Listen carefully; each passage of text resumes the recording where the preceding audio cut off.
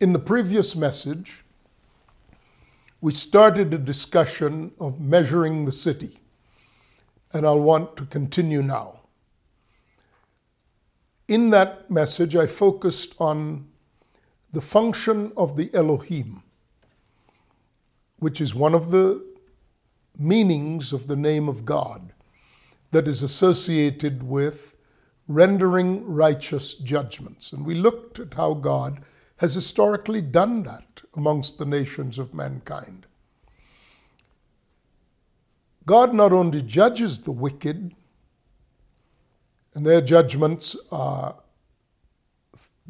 following their judgments are the kinds of punitive results that show the absolute displeasure and disfavor of God. God is not mocked. He will give to every man, he will give to every nation, according to their words and deeds. If nations retain God in their knowledge, then God will have mercy on them. And when persons retain God in their knowledge, God will work with them and select even from amongst them a people for his possession. But God also rewards the righteous. And there is this matter of the measurement of the righteous, so that they are moved beyond the pale of the accuser of the brethren. No darkness is in this realm, and amongst the people of God, there is no darkness. No one is ashamed of being in the presence of God. The former things indeed would have passed away. I want to show you, though, that I want to show you further that judgment of eternal things is a constant with God, not just judgment of natural things.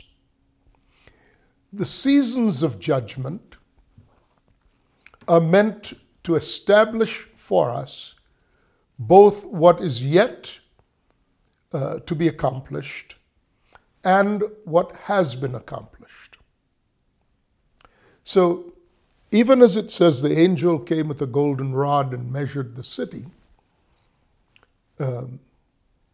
here again in the book of Revelation, in context of two witnesses, two olive trees, we see the measurements of God applied. In the book of Revelation, the 11th chapter, and we've talked about this before, I'm just pulling it forward into the 21st chapter.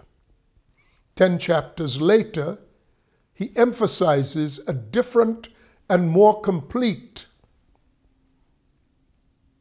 rendering of judgments. But in the process, there is judgment to remind us to keep on track, to remind us that God is not slack concerning his promises. The things of God do not wax and wane. They move forward inexorably until their final renditions are fully realized. It's only a fool who does not retain God in his knowledge. It's only a fool who's wise in his own eyes. God judges the heart. God is the judge for a good reason.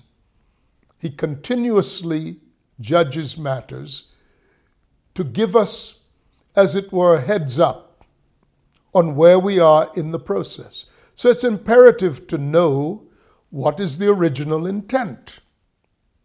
We must keep that always before our faces. In fact, the type and shadow of that is when God had Israel write scripture on little scraps of papyrus and tie it upon their foreheads and upon their right hands. Phylacteries, they were called, so that they would be constantly reminded of the original mandates of God. In the same way, God writes upon the forehead of the saints the name of the Father, while the devil writes on the foreheads and on the right hands of people the names of the beast. All these things they're more than breadcrumbs along the journey.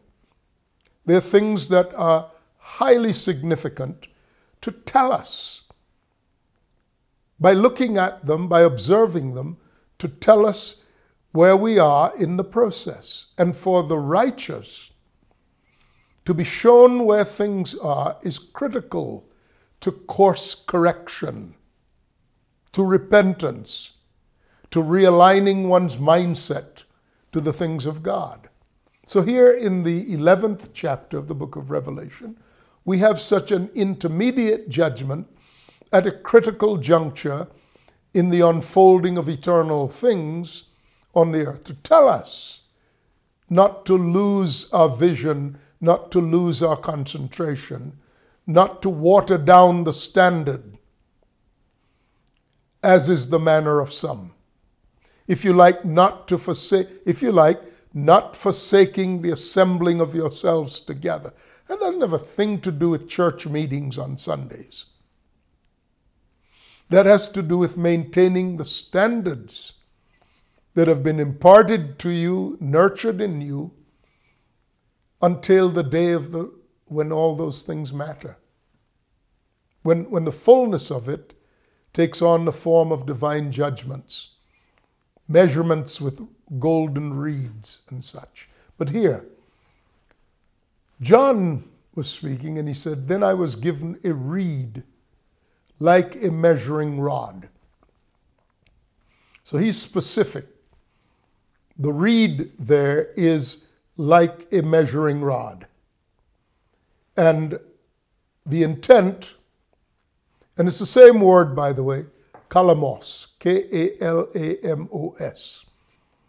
And it's like a measuring rod, a rhabdos, Rhabdos, rhabdos. He was given a reed like a measuring rod, and the angel stood saying, "Rise and measure the temple of God, the altar, and those who worship there." Now this is in heaven. He's saying, and of course it's a type and shadow that references back to the temple in Jerusalem, which coincidentally would have been destroyed by now. So it's not a reference to what's on earth at the time, but a reference to the historicity of the temple in Jerusalem as it appears, or as it corresponded now to the body of Christ seen in heaven. So he says, "Then I was given a reed, a measuring rod. The angel stood saying, 'Rise and measure the temple of God, the altar, and those who worship there.'" As I said, the temple in Jerusalem by now had been destroyed.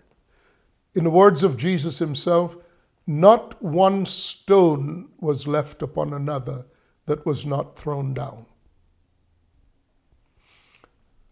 This was not a future reference to a rebuilding of the temple, since indeed the temple of God, as referenced here, the altar is the naos, Naos, naos. That is different from an altar or a temple in which a god was worshipped. The naos is quite literally the dwelling place of God. Therefore, the last part of it makes perfect sense. And those who worship there. So, this is speaking of the body of Christ. And the body of Christ, of course, at that point in the progression of the book of Revelation is in both heaven and earth. So the measurement of those who are in heaven and the measurement of those who are on the earth is the same. One is measuring the dwelling place of God, and that's the key. Measuring the dwelling place of God, which is the temple of God. Now, we know that with the advent of Christ, the old temple was destroyed. Or first, the Holy of Holies was decommissioned because this curtain between the Holy of Holies, wherein was the Ark of the Covenant, where blood was sprinkled, where heaven and earth met, where the promise of God was typified in the box, and so on. I've already dealt with this in great detail before. Go back and look and listen to the passage of the teachings around the 11th chapter, and you will have the completeness of the reference there. I won't repeat those things now. God tore the veil. I'm told that the veil was it was a woven veil that was probably 60 feet high. And it was torn in two from top to bottom. And it was not a flimsy gossamer curtain. It was probably as thick as, I don't know if some of you will remember what a phone book was, but it had many, many pages, and it was thousands of pages and difficult to tear, several inches thick, if you like. God decommissioned that representation of the presence of God by tearing it and making access. He was showing by the tearing of the veil that the physical had given way to the spiritual, because the veil was always, the veil existed always until the coming of the one who said, "If you've seen me, you've seen my Father," because the Father and I are one. We can look upon Christ, and when we are in Christ, we can behold the Father. No man comes to the Father but by me. So what was a physical representation became the person of Christ, in whom the assembled body is presented to God as Father. That is the naos of God. Christ is the temple. And the body of Christ is that dwelling place. That's why I brought you back here, to see that the measuring of the city in Revelation 21, the measuring of its gates and its wall, and the structure of all of that are representations of the many facets of the Lord Jesus Christ, in whom the Father dwelt, where God Almighty dwells, and in which Christ also dwelt. And we in Christ dwell in the Father and the Son. That's according to Jesus. We have in mind, and we insist on having in mind, a physical city, when what he's describing is the exactitude of the eternal being of God, who now holds all things in his being. What difficulty would there be for God when the eternal comes into the natural, when the heavenly is emptied out and takes on not just the form of the heavenly, but it takes on the form of the eternal. Where are we to dwell? We dwell in the secret place of the Most High. The Most High is our dwelling. We still see ourselves in a human form when we've been resurrected or changed into the glory of the form suitable for this time. We do not yet know what we shall become, but we do know this, that when we shall see him, we shall be like him, for we shall see him as he is. Yes, I understand that we love the comfort of the familiar, and we are stretched by the thoughts of the unfamiliar. God does not intend to leave us bound up in the strictures of our natural thoughts about the things of God. God means to stretch us, because only in that are we going to see with greater accuracy the things that are presently invisible. Now, verse 2 of this reading says, this is from Revelation 11, verse 2, "Leave out the court which is outside the temple. Do not measure it, for it has been given to the Gentiles, and they will tread the holy city underfoot for 42 months. And I will give power to my 2 witnesses, and they shall prophesy for 1,260 days, clothed in sackcloth." So we see the interplay between heaven and earth here, because the prophecy is not yet fulfilled, though those who are secured in God are measured, weighed, and judged. And they're not going to experience the condemnation. They've been passed from death to life. They're given a permanent standing. These same ones will be given a white stone with a new name, a new identity. So the times of these judgments are to establish where things are on the line of progression to the final things we're looking at now in the book of Revelation chapter 21.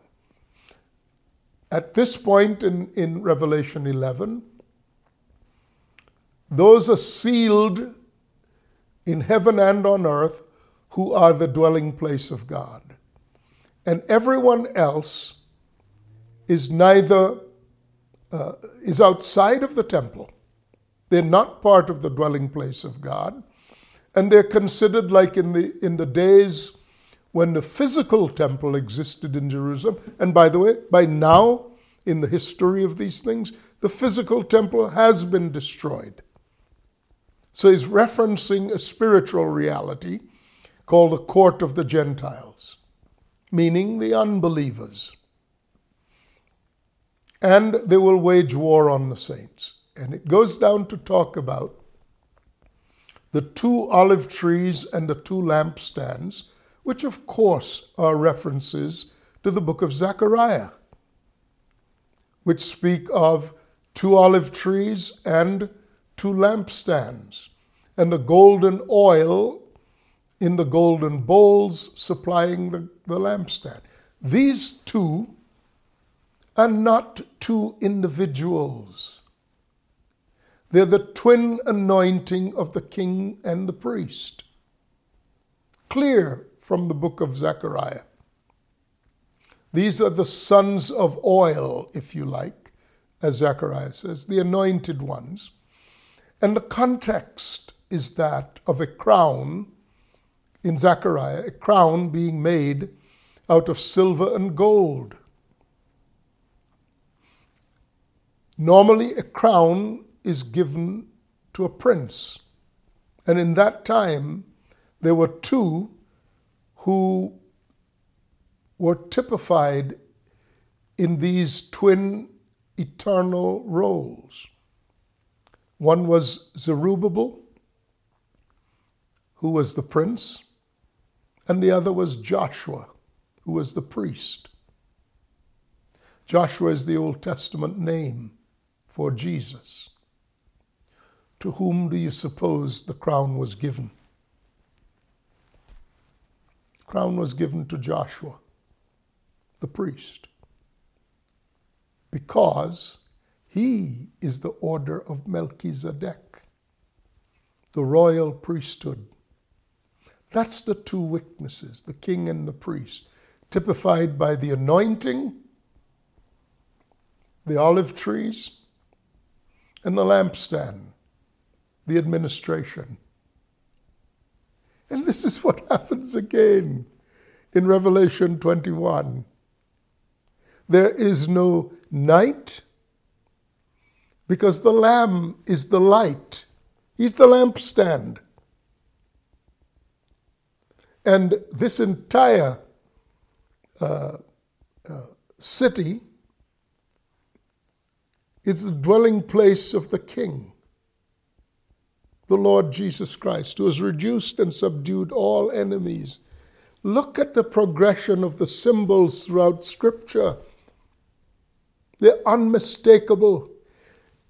If you can't see these things, I warrant you, you have eyes to see but don't see. You have ears to hear but don't hear. Because you only want to see what you want to see, what you've already decided. And you only want to hear what you want to hear. But the Scriptures tell us that men of understanding would come in the last days. And to them would be given the knowledge of the secrets of the kingdom of heaven. The knowledge of the secrets of the kingdom of heaven are how the kingdom of heaven has started as a seed and progressed all the way to the dwelling place of God. Because what will happen in the end? In the end, Jesus hands up the kingdom to the Father. And God becomes all in all. This is what's being described in the 21st chapter and the first part of the 22nd chapter of the book of Revelation. The 1,000-year period is to establish God's inheritance and finalize the training of those who have been select of the whole earth, while punishing and bringing to an end all those who practice evil and deceit, who have been led by Satan, and to judge those who existed on the earth before that time by resurrecting them from the dead to be judged. It's not so difficult to understand these things. It's only if we have this mindset that, quote, heaven holds all for me. Heaven has its place. It was created to have a place, which is to include hosting the spirits and souls of the righteous until these further times had come and the unpacking and unveiling of what was beyond heaven, beyond death and heaven, would come. And these are the things. So inevitably, you have to have judgments. And I just went on to show you how these two witnesses, they aren't two human persons. They are the compendium of the divine standard. Kings and priests. The kingly function being the ruling function, the priestly function being the representational function.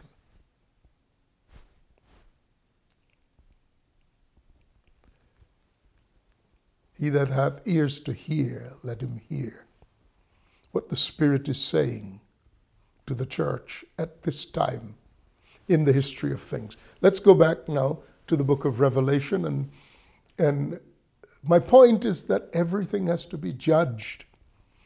Judgment is not always about condemnation and destruction. Judgment at times, and certainly for the righteous, is to unveil the finished work of God as revealed in those who have been perfected in and through the person of Christ. The reason we're put in the body of Christ is because He is the standard to which we are going to be aligned. And the alignment is exact. As He is, so shall we be in this present world. We're to be exactly aligned to Him as the standard in nature, character, function, revelation, understanding, power, identity, all of who He was. So are we in this present world. That's why He came incarnate, to be an attainable standard to us, to show us the way. That's why He is the way. That's why He is the truth. That's why He's the life. And those of us who then come to that standard are also revealed with Him as the way, the truth, and the life. That's why you won't see Him again until you say, "Blessed is he who comes in the name of the Lord." Now, to set up the rest of it, its walls and its wall and its gates. The measurement of the city is 12 times 12 times 1,000. That's where we want to go when we come back. The number 12 is the number of government. In heaven, there are 24 elders because it's 12 times 2. Because the kingdom's dominion is over both heaven and earth. All authority in heaven and on earth has been given to me. 2 realms, same governmental form.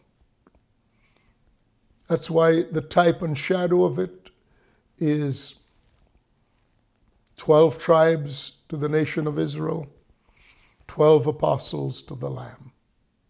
That's why they come back as gates and a wall with 12 foundations.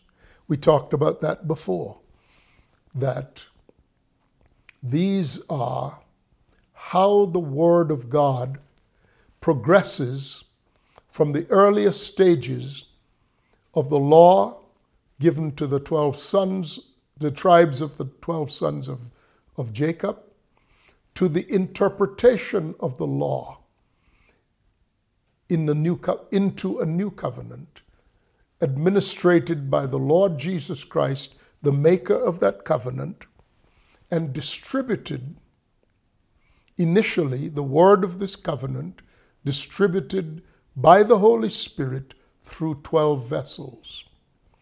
Everything that represents the finality of these manifestations are the ways that they existed in their prior forms. Let's look deeper when we come back. I'm Sam Solon. I'll see you then. Bye now.